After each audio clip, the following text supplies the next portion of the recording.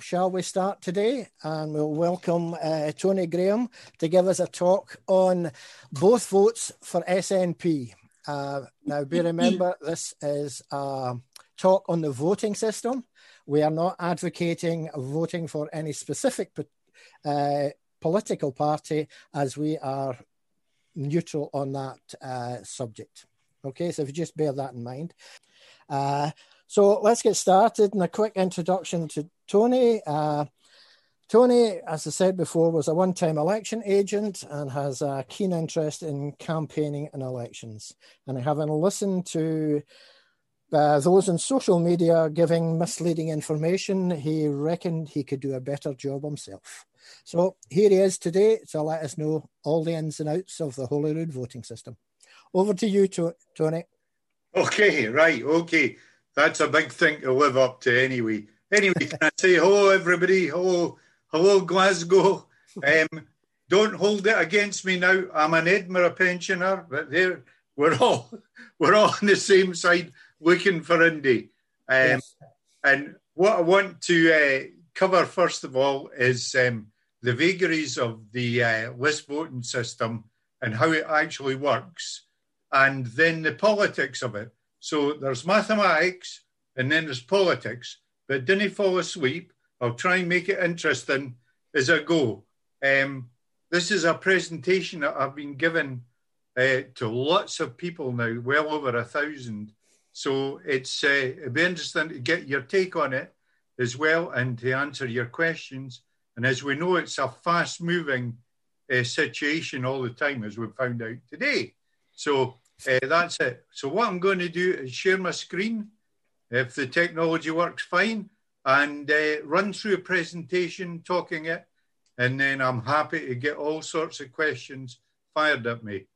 Now, in saying all this, right, I'm not an SNP official or anything like that. I'm an ordinary campaigner, right? Just been doing it for, God, since I was 16 probably, when I was in Wendy Wood's outfit, the Scottish Patriots.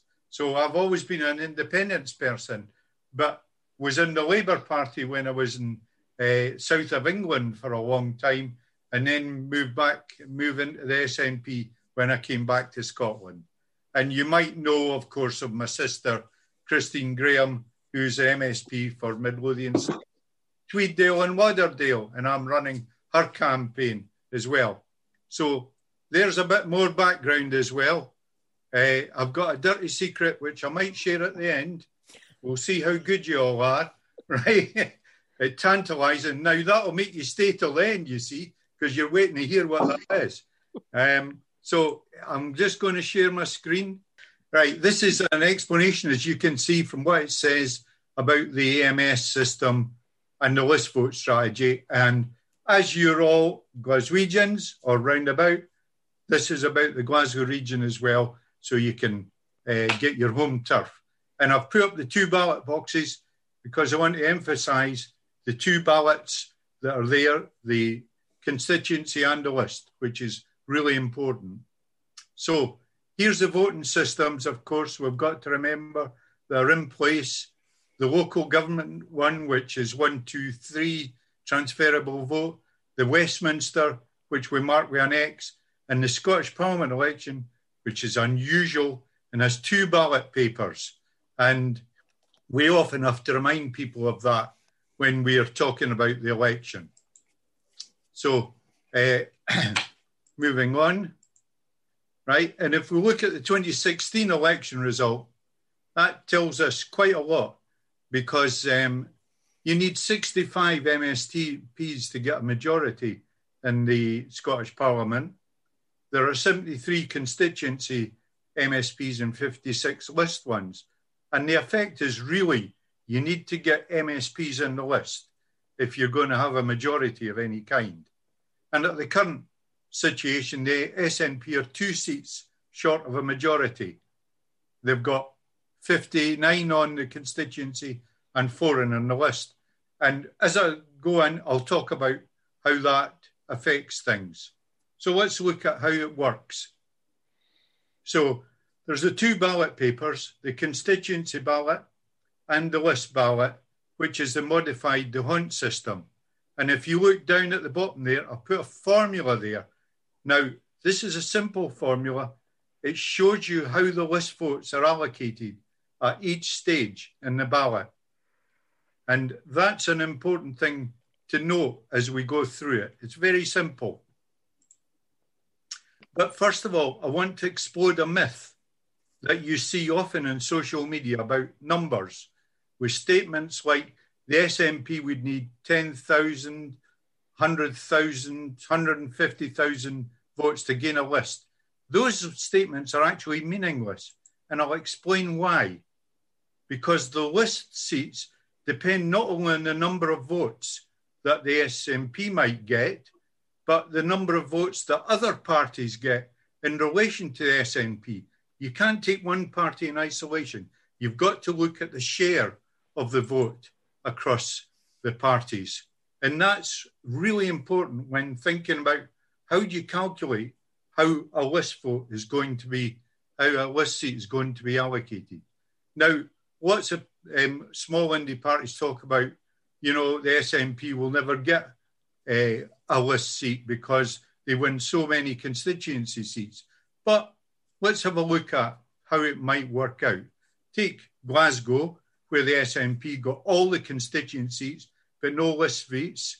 Now, if the SNP vote remained exactly the same, didn't change, but the other party's votes reduced, the SNP could gain list seats. It could gain multiple list seats. Now, that's not going to happen. But I'm using that as an example to explain that your share of your votes is important, not the number of votes, because you have to take into account what the other parties get. And of course, if there's multiple other parties, then it changes things. And of course, if you look what happened in North East Scotland in 2011, the SNP won all the constituencies and it gained a list seat. And that is really because of the size of the list vote. The indication of this, and this is the maths, if your vote share goes up, the other parties go down, because the total share of list votes cannot exceed 100%. It's a percentage, can't exceed 100. So if your share goes up, the others go down.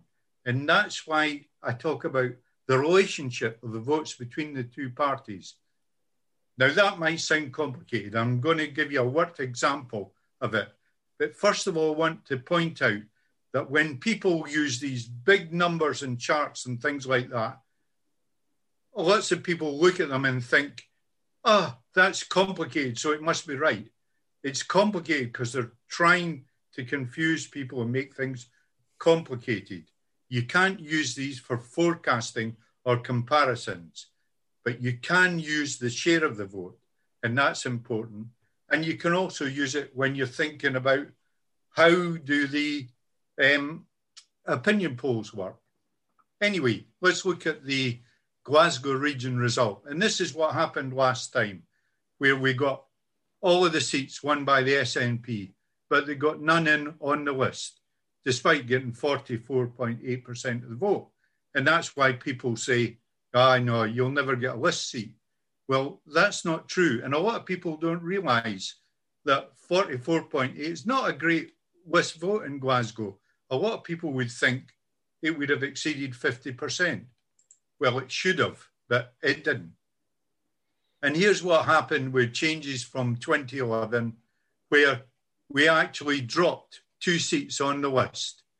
So we want to look at how that happened and how did a Conservative and Labour MSP getting on the list extra because of that. And that's really important for the politics of it. So let's start, and I'll go through the calculation. This, the formula down there, the vote share divided by MSPs plus 1, right? And that's what's used all the time. And this is our starting point here with the SNP on 9 constituency seats, so a total of 9 seats on 44.8% of the vote, Tories on 11.9, Labour on 23.8, Greens on 9.4, Lib Dems on 2.4, and I've added Rise and Solidarity together there. They both didn't get very big shares of the vote, So it came to 2.4%. Now, that's not going to get them anywhere, but that's where they are at the moment. So here we are at stage one. So sit tight, wee explanation. Remember that formula? Vote share divided by number of MSPs plus 1. So at stage one, the SNP had 9 MSPs in Glasgow region. So you add 1 to it, getting 10. Divide it into the share of the vote, gives you an answer of 4.5.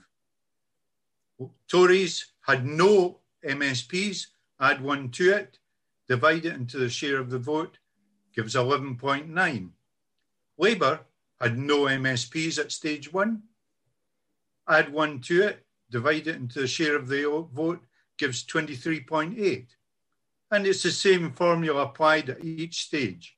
So at stage one, Labour had the biggest quotient or result, so they get allocated the first MSP. Now, hold on to your hats. Here's stage two. And at stage two, SNP have still got 9 MSPs, so we're dividing by 10 into their share of the vote, so it's unchanged.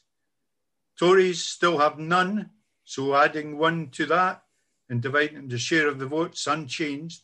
But here, Labour were allocated an MSP at stage one. So now we add 1 to that and divide by 2 into the share of the vote, giving an answer of 11.9.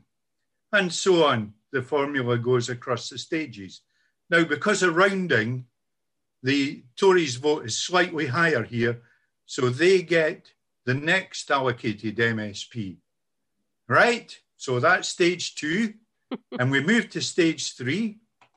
And at stage 3, nothing has changed for the SNP. They've still only got 9 MSPs. I say only 9. So they're dividing by 9 plus 1. That's 10. Unchanged. The Tories, however, picked up an MSP at the previous stage. So they now have 1 MSP. So we add 1 to it. Makes 2 divided into their share of the vote. Gives an answer of 5.9. Labour, they've still got that 1 MSP. So we add 1 to it, giving 2, divide into the share of the vote, gives you 11.9. And the others, using the formula exactly the same. So this time, Labour have the highest quota. So they get allocated an MSP at stage 3. Stage 4, right? We're continuing to use that formula in the corner. So SNP are unchanged. Tories are unchanged from the previous stage. Labour, of course, picked up another MSP at the previous stage. So they've now got 2. So we add 1 to it and divide by 3 into their share of the vote, giving 7.9. Here, the Greens, they had no MSPs. So add 1 to it, divide into a share of the vote, they gain an MSP at stage 4. Lib Dems, Rise and Solidarity, no change at all. They're still not in the running. So that's stage 4. Stage 5, SNP still unchanged, given an answer of 4.5. The Tories, they're unchanged from the previous round on 5.9 because they haven't gained any more MSPs. Labour, they have 2 MSPs, again, as same as the previous round, so they've got an answer of 7.9. The Greens, of course, picked up an MSP at the previous stage, so now 1 plus 1 is 2, divided into their share of the vote, gives an answer of 4.7. The others are all unchanged. So Labour are allocated an MSP at stage 5. You notice how these numbers are all starting to converge. They're getting quite close. Stage 6, and here we have SNP are unchanged, and Labour, of course, they now have 3 MSPs, so adding 1 to it, giving 4, reduces their quotient to 5.9. So the Tories end up with the highest result, being unchanged from the previous stages. So they're allocated an MSP at this stage. So that's stage 6 done. And at stage 7, still using that formula, Labour get allocated the last MSP. So that's how the result ended up in Glasgow at the 2016 election. And you can see how the share of the vote is used to do the calculation there. These are all real numbers, and I use real numbers throughout this presentation. No fantasy stuff like that. So let's talk about how important the list vote is then. And here's what would happen if the list vote had matched the constituency vote. Now, what I did was I added up the constituency vote in the whole of the Glasgow region, and it came to 52%. But the list vote was only 44.8. That's quite a gap. That's over 7% gap between the constituency vote and the list vote. These are people that voted SNP in the constituency but didn't vote SNP in the list. Now, if they'd voted SNP in the list at the same percentage, then the SNP would have won a list seat in Glasgow. In fact, it nearly have won 2 list seats in Glasgow. So it shows you just the importance of that list vote. That's crucial, actually, in getting seats. So, and this is what happened in North East Scotland in 2011, which is supposed to be impossible. People tell us it can't be done. Here the SNP got all the constituency seats and it won a list seat. And the reason it won the constituency seat and the list seat was because of that vote share of 52.7%. Once you get above that 50%, no matter if you win all the constituency seats, you start accumulating extra list seats as well. So let's carry on and look at this. So here's the implications, right? The way the maths works out, every independent party on the list needs to get about 5% of the list vote to get a seat. That's the way the maths works. If you get below 5%, you're not going to get a seat. And John Curtis, the prof from Strathclyde, he says Scottish voters don't favour new parties. And in fact, the Greens, who've been campaigning for 21 years on the Scottish Parliament election, they only got to 6.6% in the last election, whereas Solidarity, running on its second Scottish Parliament election, got 0.6%, nowhere near the 5% needed. Rise, on its first session, got 0.5%. Very hard for small new parties to break through and get to that 5% barrier that would get them a list seat. So, but these additional parties, they do have an impact because they take votes from established ones. In fact, the new indie parties, that's their raison d'etre. They want to take list votes from the SNP and the Greens. They're not about creating new list votes. So that'll have an impact. Now, here's the actual list results in the 2016 election. And if you look near the bottom of the table, here's UKIP, Solidarity, Scottish Christians, Rise, all with small percentages. They don't get any seats because it's far too small. The Liberal Democrats scraped one, just getting in above 5%. This is, however, a really telling table, which I hope you can see the numbers. Here the SNP, it raised its vote in the constituency and got an extra 6 seats, but it dropped its list vote by 2.3% in 2016. And that led to a loss of 12 list MSPs.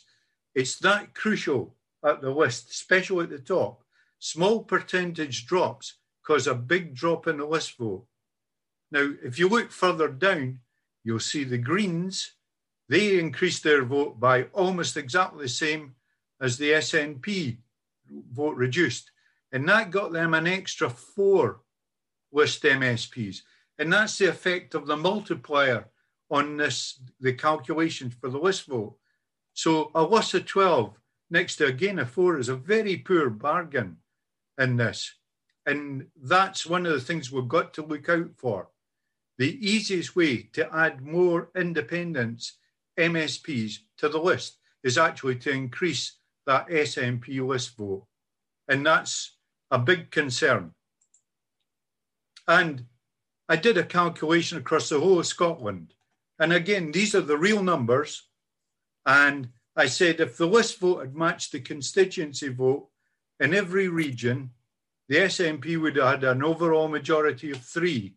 And we'd been in the same territory as 2011 with an independence referendum. And of course, we're getting into the politics now of why we couldn't have a referendum before. And that's the problem with having a minority government. Anyway, moving in, because some people say, why not just give the second vote to the Greens? Aren't they independent supporters and could form a coalition with SNP? Now, this is just fact. I'm not green bashing, but the Greens have already turned down coalitions with SNP and they operate in opposition, as you know, and they frequently do. Independence is not their green policy. Their green policies override it. They are quite purist on that. And they have a track record of threatening to bring down the SNP government, particularly at budgets. Now, can imagine if they voted down an SNP government budget, that would bring down the SNP government, and that kills independence. We're not going to get independence without the SNP in some way or another being in government. They are the party that will deliver it.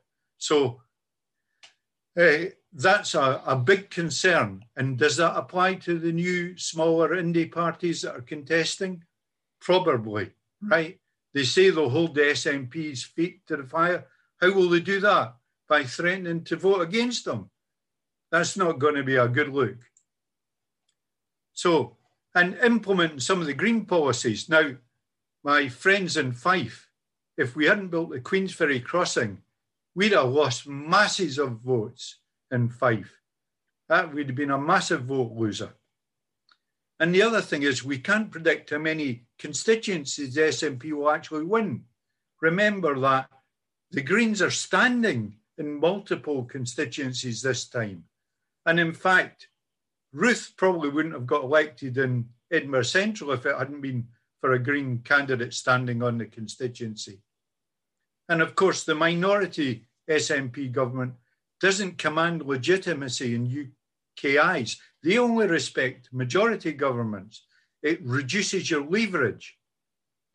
And you lose control over key constitutional committees. And we've seen one committee that's gone a bit rogue recently. And that is a really important thing.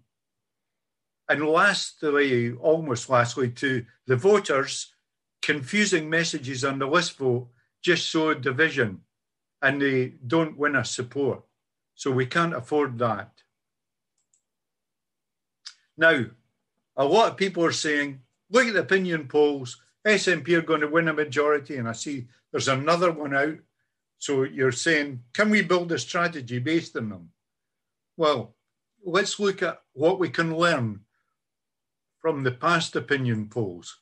So here's the opinion polls in the run-up to the 2016 election. Again, these are all real numbers, right? And the top faint line, yellow line, is the SNP list vote in opinion polls, and the darker yellow line is the constituency vote. And all the little dots are opinion polls. But these lines are a 30-day rolling average to smooth out rogue polls, right? And you can see that at the peak of the campaign, the constituency poll for the SNP recorded 26% and the list vote 54%. So the SNP were looking really good then, but they dropped by 13% in the run-up to the election. Now that's when all the bad media publicity kicks in, when the unionists and the BBC have a real go at kicking the SNP. And frankly, it's happening again, isn't it? You can see it. So expect a similar sort of thing. Now, we didn't reach this peak in the current opinion poll. Now, what I did then was I looked at where are we now? So this is a comparison for the 2021 election. The graph is the same 2016 one, but at the time I did this slide, the SNP constituency was at 52% and the list vote at 43%. Now, actually, the constituency vote is probably down below 50% now, marginally below 50%. And this latest opinion poll has the list vote way below that. So things are not looking comfortable for any kind of SNP majority at the moment. So that's the lesson from opinion polls. Now let's look at this complaint that the SNP have done nothing since 2016 to advance independence. Well, they're a minority government, which is very limiting. It doesn't give the political legitimacy, so you can't demand the Section 30 like you did in 2011. And adding the votes of all the independence parties together, we still got under 50%. So there wasn't even a popular mandate in 2016. And the other thing is to say, right, the SNP have actually done a lot of work to prepare for independence, which a lot of people forget. So let's remind ourselves of this. The Scottish Parliament passed the referendum bill, which is really important to take control of it away from Westminster. And Nicola did announce, remember, at the end of 2019, we would get a referendum in 2020 because you saw the way the polls were going and you hold a referendum when you think you'll win it. And they set up a Scottish Government Department to prepare for the referendum. They set that up at the start of 2020. And the question was put to the Parliament and sent for testing. And of course, we now know in the bill, it's the same question as 2016. You know, should Scotland be an independent country? And in that referendum bill, the Scottish Parliament has the ultimate say on the question, the conduct of the referendum, and also the voting franchise, which is really important. So it includes 16-year-olds and EU nationals who are very big supporters as well. And that takes control away from Westminster and puts it into Scotland. And then, of course, in March, the announcement the referendum preparations were postponed because of COVID-19. And in fact, that government department that was set up was redirected to the COVID response, which is the only thing that could have happened. And of course, we've had the announcement there will be an independence referendum following an SNP majority in 2021. And of course, we've had the independence referendum bill published as well. But what we need to do is get that majority in, because anything else is a bit dodgy. And of course, there was the SNP conference, which said the decision will be for Scottish people only, ruling out any other interference. So, looking at the implications for an independence referendum. So in 2011, the SNP government had a majority, and that gave it that political legitimacy. It's a very powerful thing to be in. In 2016, we lost that political legitimacy. We lost that lever. That meant that we couldn't make that demand like we could have before and forced it through saying we have the political mandate to do it. But we can change that in 2021 and we can get that upper hand of legitimacy again. And with that, and this is important, we can influence appointment of a presiding officer. Remember, the current one has made all sorts of dodgy decisions about independence. So if we can influence that, because he decides or she decides the competence of the Scottish Parliament powers, and other parties taking the list vote risks an SNP majority, and it allows dismissals of trickery and gaming the system. It allows an escape clause for Boris and Lord Snooty down in Westminster. They can just say, no, you tricked, you gamed the system. It's not a genuine result. So this is my personal view. Remember, I'm not speaking as an SNP thing. Getting 50% of the constituent and list votes would be a terrifically powerful place to be. Getting a majority, get that popular mandate. So here are the lessons I think we need to learn. I've shown this. Polls don't predict the result. But the other thing is, a supermajority is no better than a majority in gaining independence. I see people saying, wipe out all the unionist MSPs or get rid of them. But that doesn't help. We have an independence majority in the Scottish Parliament at the moment, but it's not good enough. And that list vote is crucial to getting that working majority and political legitimacy. Worrying though, dividing the list vote won't produce that. And Rise has shown that the new indie parties get few list votes, but take critical votes from the SNP. So, and remember, Rise was the alliance of its time. You know, it was supposed to be a combination of independence-minded parties. So we should actually set I believe in targets.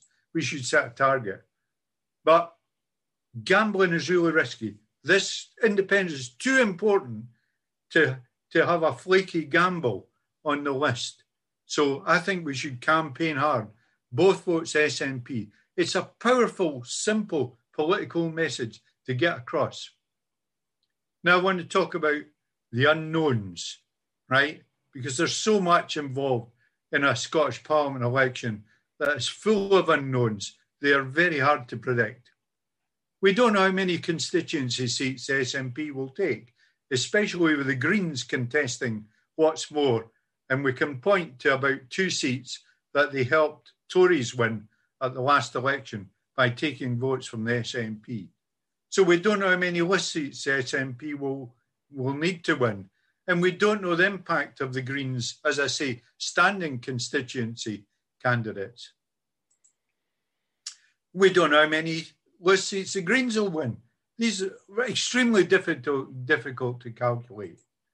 And any new party needs to get over 5% of the list votes to get any chance of a list MSP. It's a really difficult thing to do, as we've seen with Rise and SSP and all the other parties.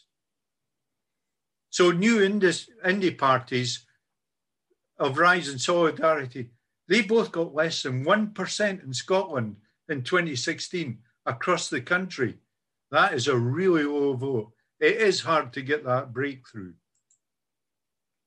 And no one knows how many SNP or Green list MSPs would be lost. Because remember, new indie parties take list votes from the SNP and probably the Greens.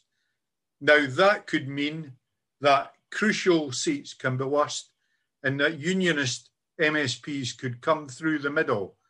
Now that would be a disaster. We could actually see an increase in unionist MSPs out of that. And no one knows that this attempt to game the system might in fact produce a unionist majority by mistake.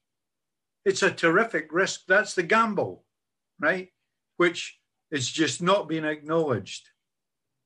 And no one knows how many voters would switch to brand new parties they've never heard of. At the moment, the new indie parties combined in the polls are showing very, very few, just above 1%. So voters tend to be loyal to parties in the main, but we're talking about small numbers here that make a big difference. It's a big risky gamble, which could have dire consequences. And this is what worries me, snatch defeat from the jaws of victory. I can't see why we would risk it. So here's our optional choose your headline, right? Either indie disaster, SNP and Greens lose list seats, unionist majority in the Scottish Parliament. That's what could happen if we split the list vote multiple ways, which is starting to look like it. And we end up with Dross as the First Minister, or here's where we want to be. Independence is coming. SNP majority in Scottish Parliament and a referendum. So my route to independence, both votes SNP, get a majority SNP government with a legitimacy to stand up and say, we have the electoral mandate from the people of Scotland. Demand for the Section 30 would then be irrefutable, as in 2011. But if that was refused, what a strong position we would be in. Take us to court then, because we have an electoral mandate as a majority government, and you're ignoring the wishes of the Scottish people. I don't think they would succeed in court, but that would just build support as well. So this is all part of it, which will lead us to independence. So that is why I say both votes SNP. To me, it's a bit of a no-brainer, really. Okay, thank you very much. You've all hung on there wonderfully. Thank you for that, Tony. Thank you. That was very interesting and a lot of food for thought there. I would like to sit and go through the figures again. So have we got any questions? Has anybody come up with anything? There's a question from Ron Cully. If Ron would like to read out his question, you can unmute yourself, Ron. I just heard on the radio as I was going up the stairs there that Alex Salmond has just announced he is to lead a new party called ALBA and will contest all of the list seats in Scotland with 4 people in every region. The question I asked was, will this hoover up all of the wee parties that have been set up, indeed, and also a lot of Green votes to build what Alex Salmond is calling a supermajority? I'd say, first of all, and I say, we've got a majority in the Scottish Parliament, or we had until it was disbanded just 2 days ago. We had a majority for independence. But what we actually need is a majority government, right, as we had in 2011. A majority of MSPs is really not powerful enough. We need that strength, and we can do it. We have that in our power. But your specific question about Alec, right? Now, I've campaigned along the doorstep with Alec over the years. I was an enormous fan of Alec. He took us to a wonderful place. I can't describe how disappointed in him I've been over the last couple of years, and particularly his behaviour. But also, I think he's damaging the independence cause more than he realises. Now, I know he's hurt, and I know that he's really hurt, and there may be a lot of stuff in the background to it. But to me, independence is bigger than everything like that. That really hurts me. I don't think he's going to hoover up. But that's an opinion, and I understand that. That's not what I'm asking. I'm asking, with Alex Salmond, who is a formidable politician, with him coming in, heading up a new party, will this hoover up all of these smaller parties that are trying to do, just as you've been discussing earlier on, will this have the effect of hoovering it up and building what he's calling a supermajority in Parliament? He's standing in, he's announced in 4 regions, I think. All regions, with four candidates in every region. All right, okay. The last thing I saw was but I mean, if he's standing in every region, remember that the media will love Alec because he's dividing the independence thing. But the other parties, I can't see any sign of them not standing as well. So we're going to have 5 or 6 independence parties on the list vying for the list vote. And some of them are reasonably well established. They'll probably bite into the Greens. He will certainly bite into the SNP. And I've shown that the SNP's constituency votes are really at risk, right? And they will need list seats to get a decent number. I can only see disaster from this, to be honest. He might well, with his personality, gain a few seats like that. Where does it get us, though? You know, went back to my slide about, gaming the system and trickery. Where does it get us? it doesn't actually improve on where we've been, and we need to learn the lessons, and those particular lesson of 2011, and get to that situation. But from your experience, Tony, and given the slide that you offered about Glasgow, aye, Glasgow is not fertile ground for the list vote. And even by your best calculations, it suggested that only one person might be added to that vote in Glasgow. Mm-hmm. Whereas if Salmond stands, and I'm not suggesting this, I'm trying to work out for myself, what is the impact of this going to be? I just heard about it at 3 o'clock when we kicked off here. I've got a lot of followers on Twitter, and I know the debate, and I know he's got support within the party. And if the pro-independence voters flock to Alex Salmond, might he get 3 or 4 seats as opposed to the 1 seat that might fall to the SNP on the list in Glasgow? I don't think there's any chance of him getting 3 or 4 in Glasgow. I mean, what he'll probably do is take out the Green and supplant that. I can't see much. You have to get quite a high percentage to start knocking in 2 list MSP. Remember, Labour and Tories, all of the other candidates had 0 seats. So they're all starting from a level floor base of their vote. That list vote will be the sole determinant. And Salmond is not standing in any constituency. He's only standing in the list seats. Yeah. So every vote for that Alba party will be a vote for his independence party. Yes, I understand that. And of course, the constituency votes don't count when you're calculating list seats. But as I showed, it's the share of the vote. He's got to, first of all, get above 5%, get his first one in. He's going to have to get above 10% to get the second one in. Now, that's a really big number to get as a share of the vote. Remember, that's really difficult for parties to achieve. The Greens and Patrick Harvey's got a big profile also, 6.6% after 21 years of campaigning. Now, we're wrapped up in this. We're in this campaign thing. We're interested in politics and stuff like that. But when we go outside of our thing, most people are ignoring all this. They're busy getting on with their lives, their kids to school, they're shopping, they're worried about their vaccinations and things like that. They're not wrapped up in it as closely as we are.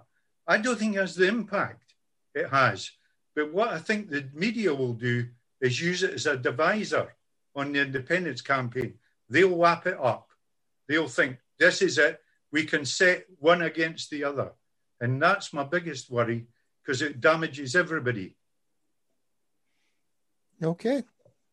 Alan, we have a couple of comments. Will I read them out? And we've also got questions from John Hedges and Jim Stamper. So we have a comment from Fiona McGregor about the supermajority, and Fiona says Alex Salmond is stating that a supermajority means that Westminster will be taking on a whole parliament, not just one party, which strengthens the case. That is what Fiona's quoting Alex Salmond, just for information. There's also a comment from John Dick, and John says the danger is that the media will simply see this as an SNP defeat, and multiple independence parties will not create unity in Parliament, but will have more infighting. So the next question would be from John Hedges, and then Jim Stamper after that. John, okay, thanks. And I was actually considering SNP 1, Greens 2. So this has helped to clarify some of the things. But does the arrival of the Alex Salmond party splitting the independence vote even further make an SNP 1 and 2 even more necessary?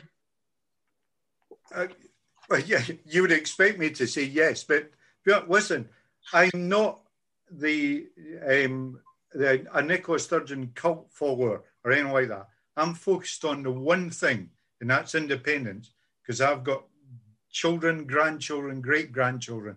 I want to leave the Scotland that they deserve, right? So to me, it's independence. How do we get there, right? And that's what's led me down this path, that we actually need an SNP majority government. And I see the comment also, yeah, that's absolutely right. If we end up with an SNP minority government, or even less SNP MSPs, it's a defeat for independence. That's what it will be seen, and it will be written off. And I fear that this will see us write off independence for a long, long, long time. You know, and I think, I find it strange that we in the independence movement are actually very close to throwing what so many people have worked for so long away. That really, really worries me about that. John, I've almost lost track of what you were asking me because I was getting into that. Did I cover it? Yeah, I think so anyway. I don't know about anybody else. Okay. Jim, are you up next? Yeah. During the talk, you had mentioned the point that the SNP had dropped 2.3% and lost 12 list seats, and the Greens had gained 2.2% and got 4. Now, if you were saying that Alex Salmond's party has to get at least 5%, in my view, the place that that's going to come from is all the people who have taken his side against Nicola's side, and it's going to be the list vote from the SNP that's going to go. So if that dropped by 5% and Alec gets 5%, he gets 1 seat. How many list seats is the SNP going to lose? It just defies common sense, you know. I just feel his ego's got in the way. I think you've summed it up, Jim. That's what's really, really worrying me, because a new small party, and as I've shown that, it really needs to rack up high percentages to get anywhere. But at the top of the pile, you make small percentage fluctuations and you drop a whole lot. And what's really worrying me is I don't think the SNP, this is my opinion, right, is going to get the number of constituency seats that the polls are projecting. I don't think it will even get the number it got in 2016. And it's going to need list seats. Now, I think the list vote is standing somewhere about 38% for the list, and for the SNP in the list at the moment, which is below where it was in 2016. And it's signs of dropping. And that worries me, because I think we're going to lose this. I'm really worried we're going to lose this. We're going to lose this election. We're going to see less SNP MSPs than before. It's going to be seen as a failure for independence, no matter if there's a few other indies creep in there. And if they manage to scrape it into an independence majority in the Scottish Parliament, it will be seen as just gaming the system, a phony result, we're not listening, and it won't even hold up when they try and take us to court. You know, I can't understand why we're throwing it away. Thank you. Well, thanks for that. Mary has a question. Mary McCabe. Sorry, I've always got a struggle with these two screens. Yeah, it's just, I feel it's maybe a wee bit, I mean, the two things, looking at the SNP list vote and constituency vote all over the country, I don't think that's as relevant as looking at your own area, because they vary so much. I mean, they took, I think, 2 seats in the Highlands and Islands, wasn't it? And a couple in the borders, I think. Now, these are areas where the SNP is weak. Highlands and Islands, I mean, you've got the Shetland and Orkney voting Lib Dem. Even if the whole place falls into the sea, they'll go on voting Lib Dem. They'll be voting Lib Dem next century for some reason which is unknown to anybody else. So that weakens the SNP, and the Highlands and Islands is such a big area that was probably why it did it. But if you're in the Central Belt, I mean, in Glasgow, I know you gave Glasgow as an example, but in the Central Belt, before the last election, I looked at the numbers No, after the last election, and the SNP wasn't even next in line to get a seat. The last seat went to the Tory, but the one who would have got it after that would have been another Green. The SNP wasn't even next in line to get another list seat, and I always feel if the Green vote had been a wee bit higher there, then we could have knocked out that last Tory, because the Tories didn't really deserve 2 seats in Glasgow, for heaven's sake. I mean, Tories and Glasgow in the same sentence. So I feel you really should look at your own region. I get what you say about it's important that the SNP is seen as a majority, as a majority government because of the presentation of it. The media will present that as the SNP failing to win the Parliament and so on. But the worst of all is if we lose the independence majority and the Greens, shilly-shallying though they are and all sorts of other things involved that people might not believe. At the moment, they're the only thing that's really in there with a good chance on independence. So, and I feel you should look at your own area and cast your second vote according to that. That's just. Did you have a question, Mary? Look at your own area. Would you agree with that? I'm a bit slow in the uptake the day. Mary, it's a really good point. But what you're doing is you're taking the 2016 election, saying if those votes happened like that again, first thing we'd say is they're not going to happen like that again because this is a different election. And look at my list of unknowns. Remember my list of unknowns? It's very, very hard to predict what's going to happen in a Scottish Parliament election. In fact, that Professor John Curtis said, the list vote, it's almost impossible to work out how that's going to happen. And here's one of the reasons why. You've got Patrick Harvie standing in one of the constituencies, and he gets a big vote, right? And the SNP MSP who's standing in that constituency, their majority is not that big. If Patrick increases his vote a bit more, well, he's had a lot more publicity over the last few months, we could see that SNP MSP losing their seat. Patrick won't win it. And we end up with another unionist on a constituency seat in Glasgow. So when you're looking at this, we can't predict how many seats the SNP is actually going to win in the constituency. And that makes it very difficult to predict how the list vote's going to then, how the allocation of list seats is going to pan out, because you've got one less in there then. So that makes the calculation extremely difficult. And of course, the other aspect is if you get the 6 smaller indie parties coming in, taking a few percentage each from the SNP and the Greens, that again changes the balance. And it, as I've said, can let more unionists in. So there's only one certain way to do this, right? And that's give both your votes to the party that's actually going to deliver independence, right? Yeah, I mean, you've said it in yourself. If it's not a majority SNP government, it's not going to be taken. It's not going to have the credibility. It's not going to have the power. It's not going to be able to deliver it. So that's the answer is staring us in the face. We're in danger of throwing it away, though. Yeah, you mentioned Patrick Harvie taking the constituency seat, which is Kelvin. No, not taking it. Taking enough votes. Oh, taking enough votes, yeah. To lose it. To lose it, yeah. Well, it is a new person standing in the constituency because Sandra White's retiring. Yeah. But as far as I know, the other parties in Kelvin have been very weak up till now. It's always been, the Greens are second to the SNP. But of course, as you say, the future is an unknown country. I'll have a look at what happened in Edinburgh Central, right? Where the Ruth's majority is 2,000, something like that.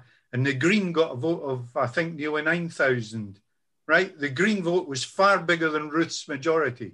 If that Green hadn't stood, Ruth Davidson would not have been a constituency MSP. And you could look at the same in Mandell's seat down in the Borders as well, right? This is the impact that Greens had. Now, Greens are standing in a lot more constituencies. In my neck of the woods, they're going to stand in Leith, and that could end up with losing another Lothian seat as well, right, which was a bit of a disaster last time. Everything is up in the air. There's so much that's unknown. I think you can see this, all these unknowns, that we have to think, what's the safest, quickest, shortest, most sensible route to get us to where we want to be? Yeah. Okay, thanks, Mary. Who's next, Val? Bernie Elliott. Well, there's a couple of comments. I don't want to miss anybody out. Will I just quickly read them out before we come to Bernie? Yes, please. There was a comment from Colin and Morag Simpson to say that it was a great presentation, Tony, and it's definitely going to be SNP 1 and 2 for them.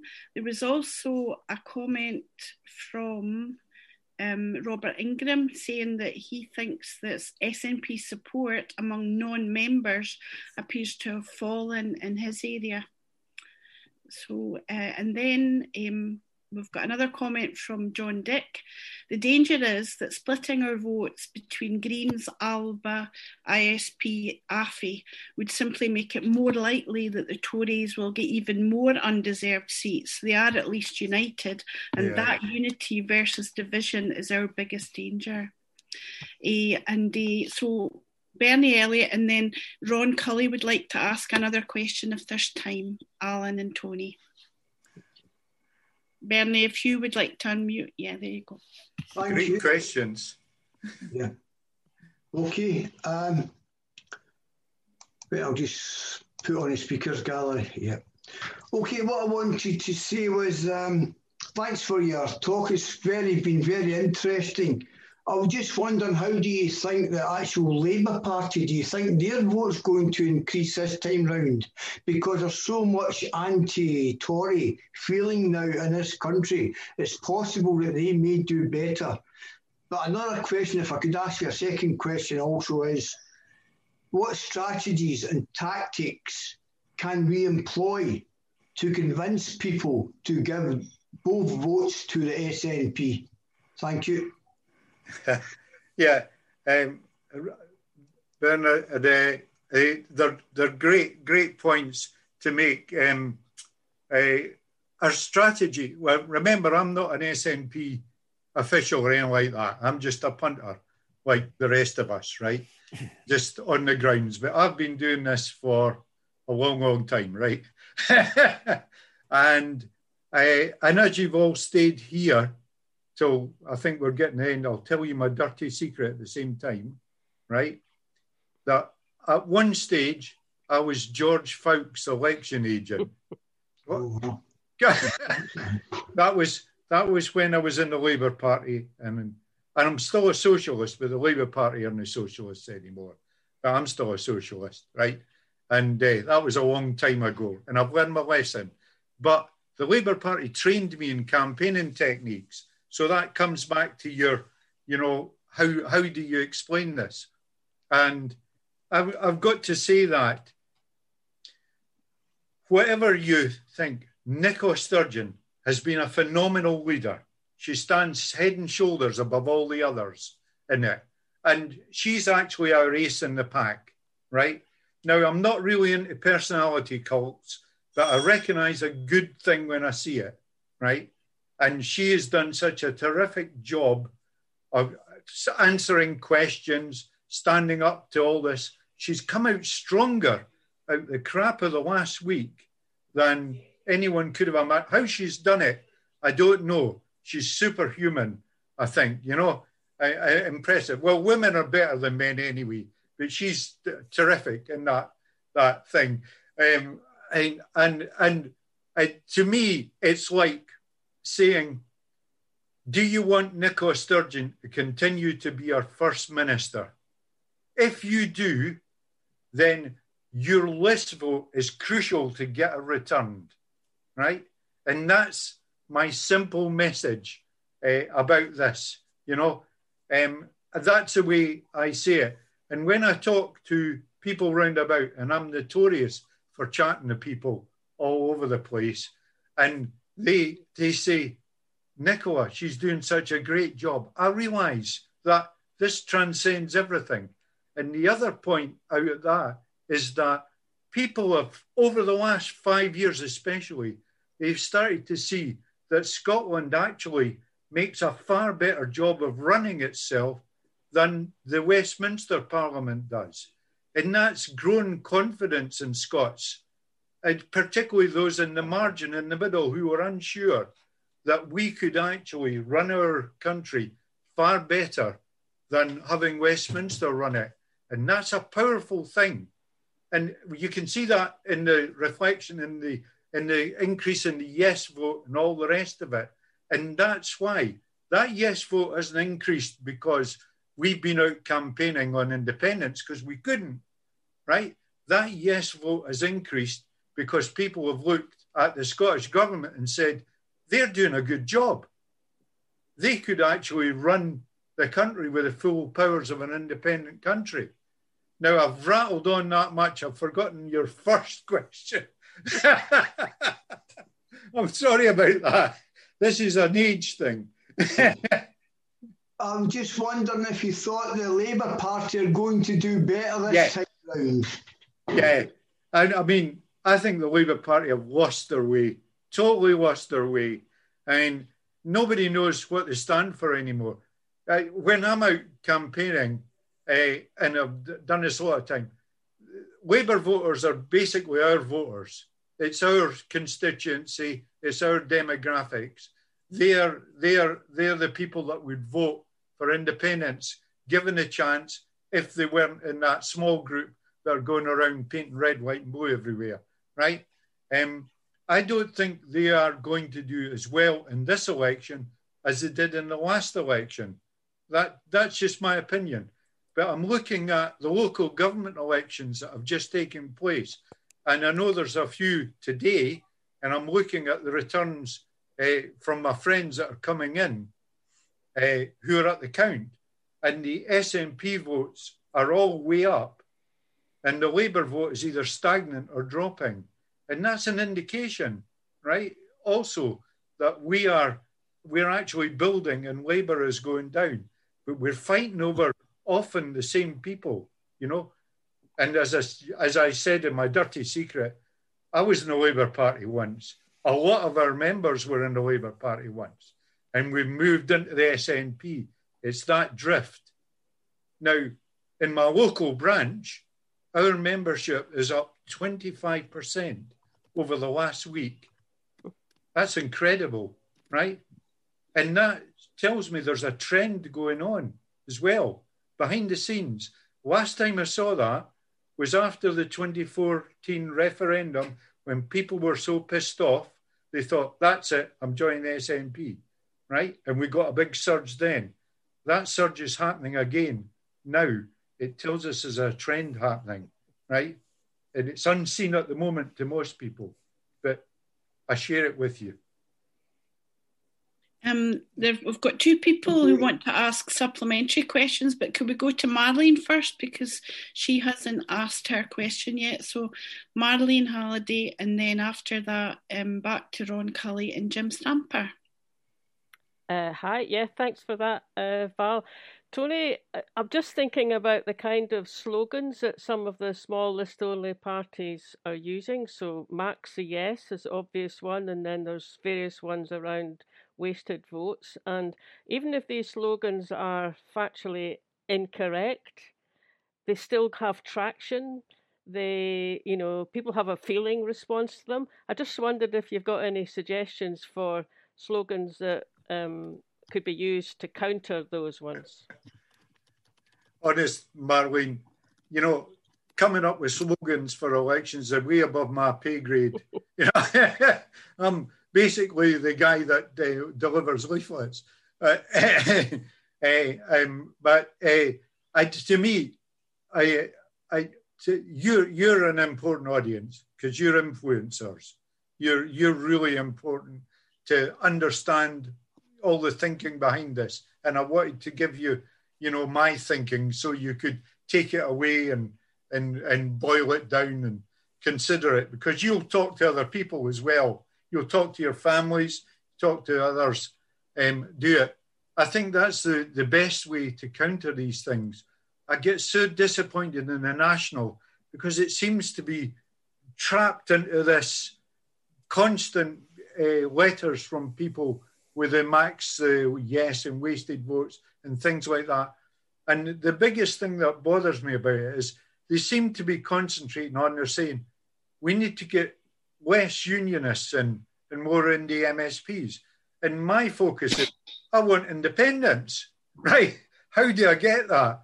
It's not about the number of unionist MSPs, right? It's about getting independence. And what's the path to that? In terms of slogans and things like that, I'm a great believer in positive messages, right? And I think what's happening, what I choose and what's going on my sister's campaign is these are all the good things that the Scottish government has done in Scotland, and there's lots of them, they're great, right? And I say, think what we could do with the powers of a normal independent country. And I want people to think about, positive about where we could go to, because we're in this dark place at the moment with COVID and Brexit, which is going to burst on the scene any minute now. So I want them to think the better place we could get to. If I was running the SNP's campaign, that's what I would be doing.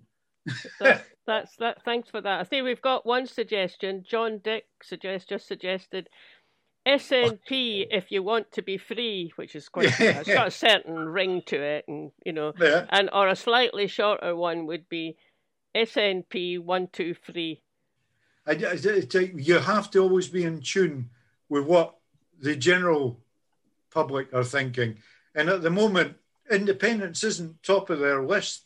If you look at the National Attitude Survey, it's education actually, and their kids at school is the top priority, and then it's their economic survival, i.e. their domestic economic survival, work, things like that. Independence is way down the list, So when we're talking in this election about voting, we can use it as an opportunity to say, we as a country could do so much better, and we could all benefit from that. Not a very good slogan, though. So it's Ron Cully now. Thanks, Val. I start with a confession as well, Tony, and I'm mildly in love with Nicola Sturgeon, so that should colour my comments. I despite my admiration for her, everybody here wants independence tomorrow. No question about that. This conversation is about how best do we achieve that. And I honestly want to take a cold, hard look. I'm not caring about whether people like Alex Salmond or prefer Nicola and all this bollocks. I just want to say, what is the most effective way of getting unionists out, getting an SNP majority and securing independence? Now, I'm buoyed recently. We recently had a Zoom meeting with the local branch here, which Kate Forbes spoke and was majestic, I have to say. A leader in the waiting, I tell you, it was brilliant. But we were informed that night that over the past few weeks, 100 new members had joined here in Eastwood who were taking on Jackson Carlaw.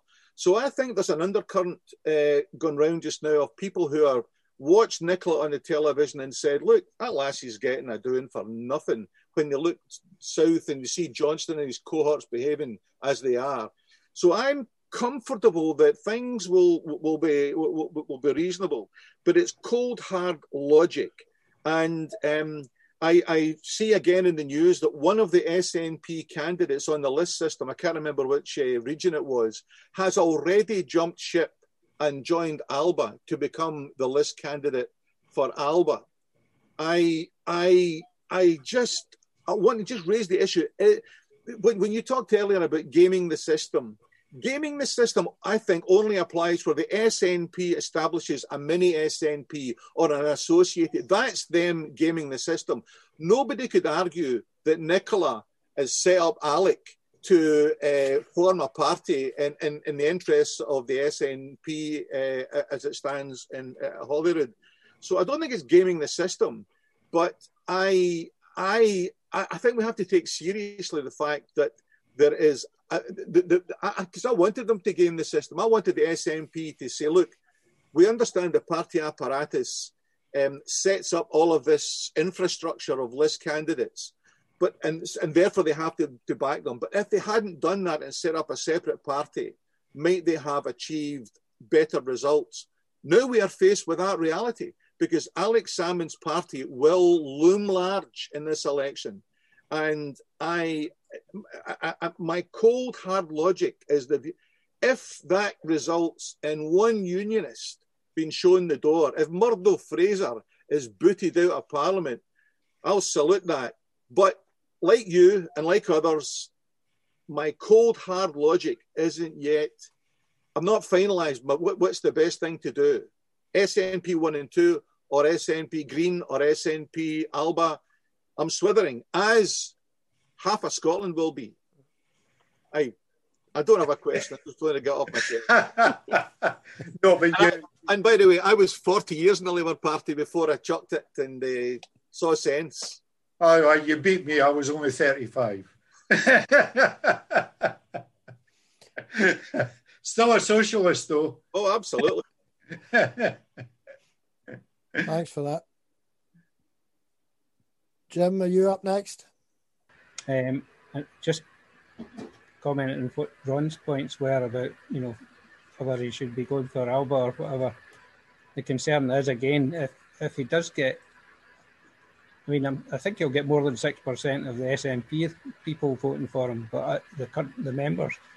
But if he gets 6% of the national, how many? He's only going to get 1 or 2 list people, whereas if he takes 6% of the list vote away from the SNP, if a drop of 2.3% lost them 12 seats, what's the drop of 6% going to do? So I think that would be a really strong thing to put out, that reducing the list vote for the SNP is going to have a much bigger negative effect than the equivalent gain for the smaller party. So if you had graphics that you could maybe give us that we could do something with, that would be good. Tony, how many list MPs does the SNP have at present? We've got 4. 4. But that's not the point. It's how many list MSPs would we get at 2021 election? Because you can't go by the 2016 election, because it's not going to be a rerun. It's going to be totally different, right? And I've explained that because I think we could end up with less constituency MSPs.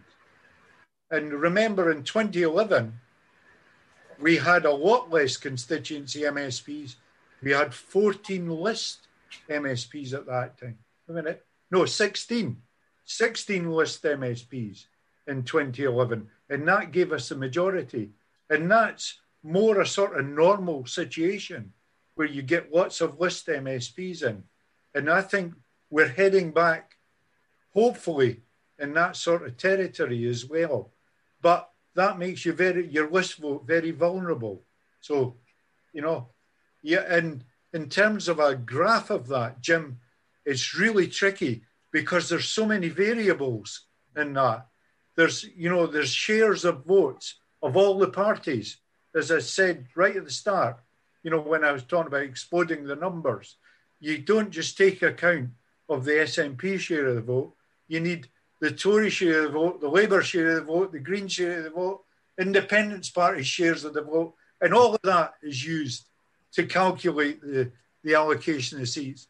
So there's so many variables in it, you can't produce a simple graph for it, Again, sorry for interrupting, but again, the point that Ron had made too about there's, how many list MSPs did we have in 2016? That kind of kills that. You can't lose 12 list seats you don't have. So, no. I can see the problem with it all.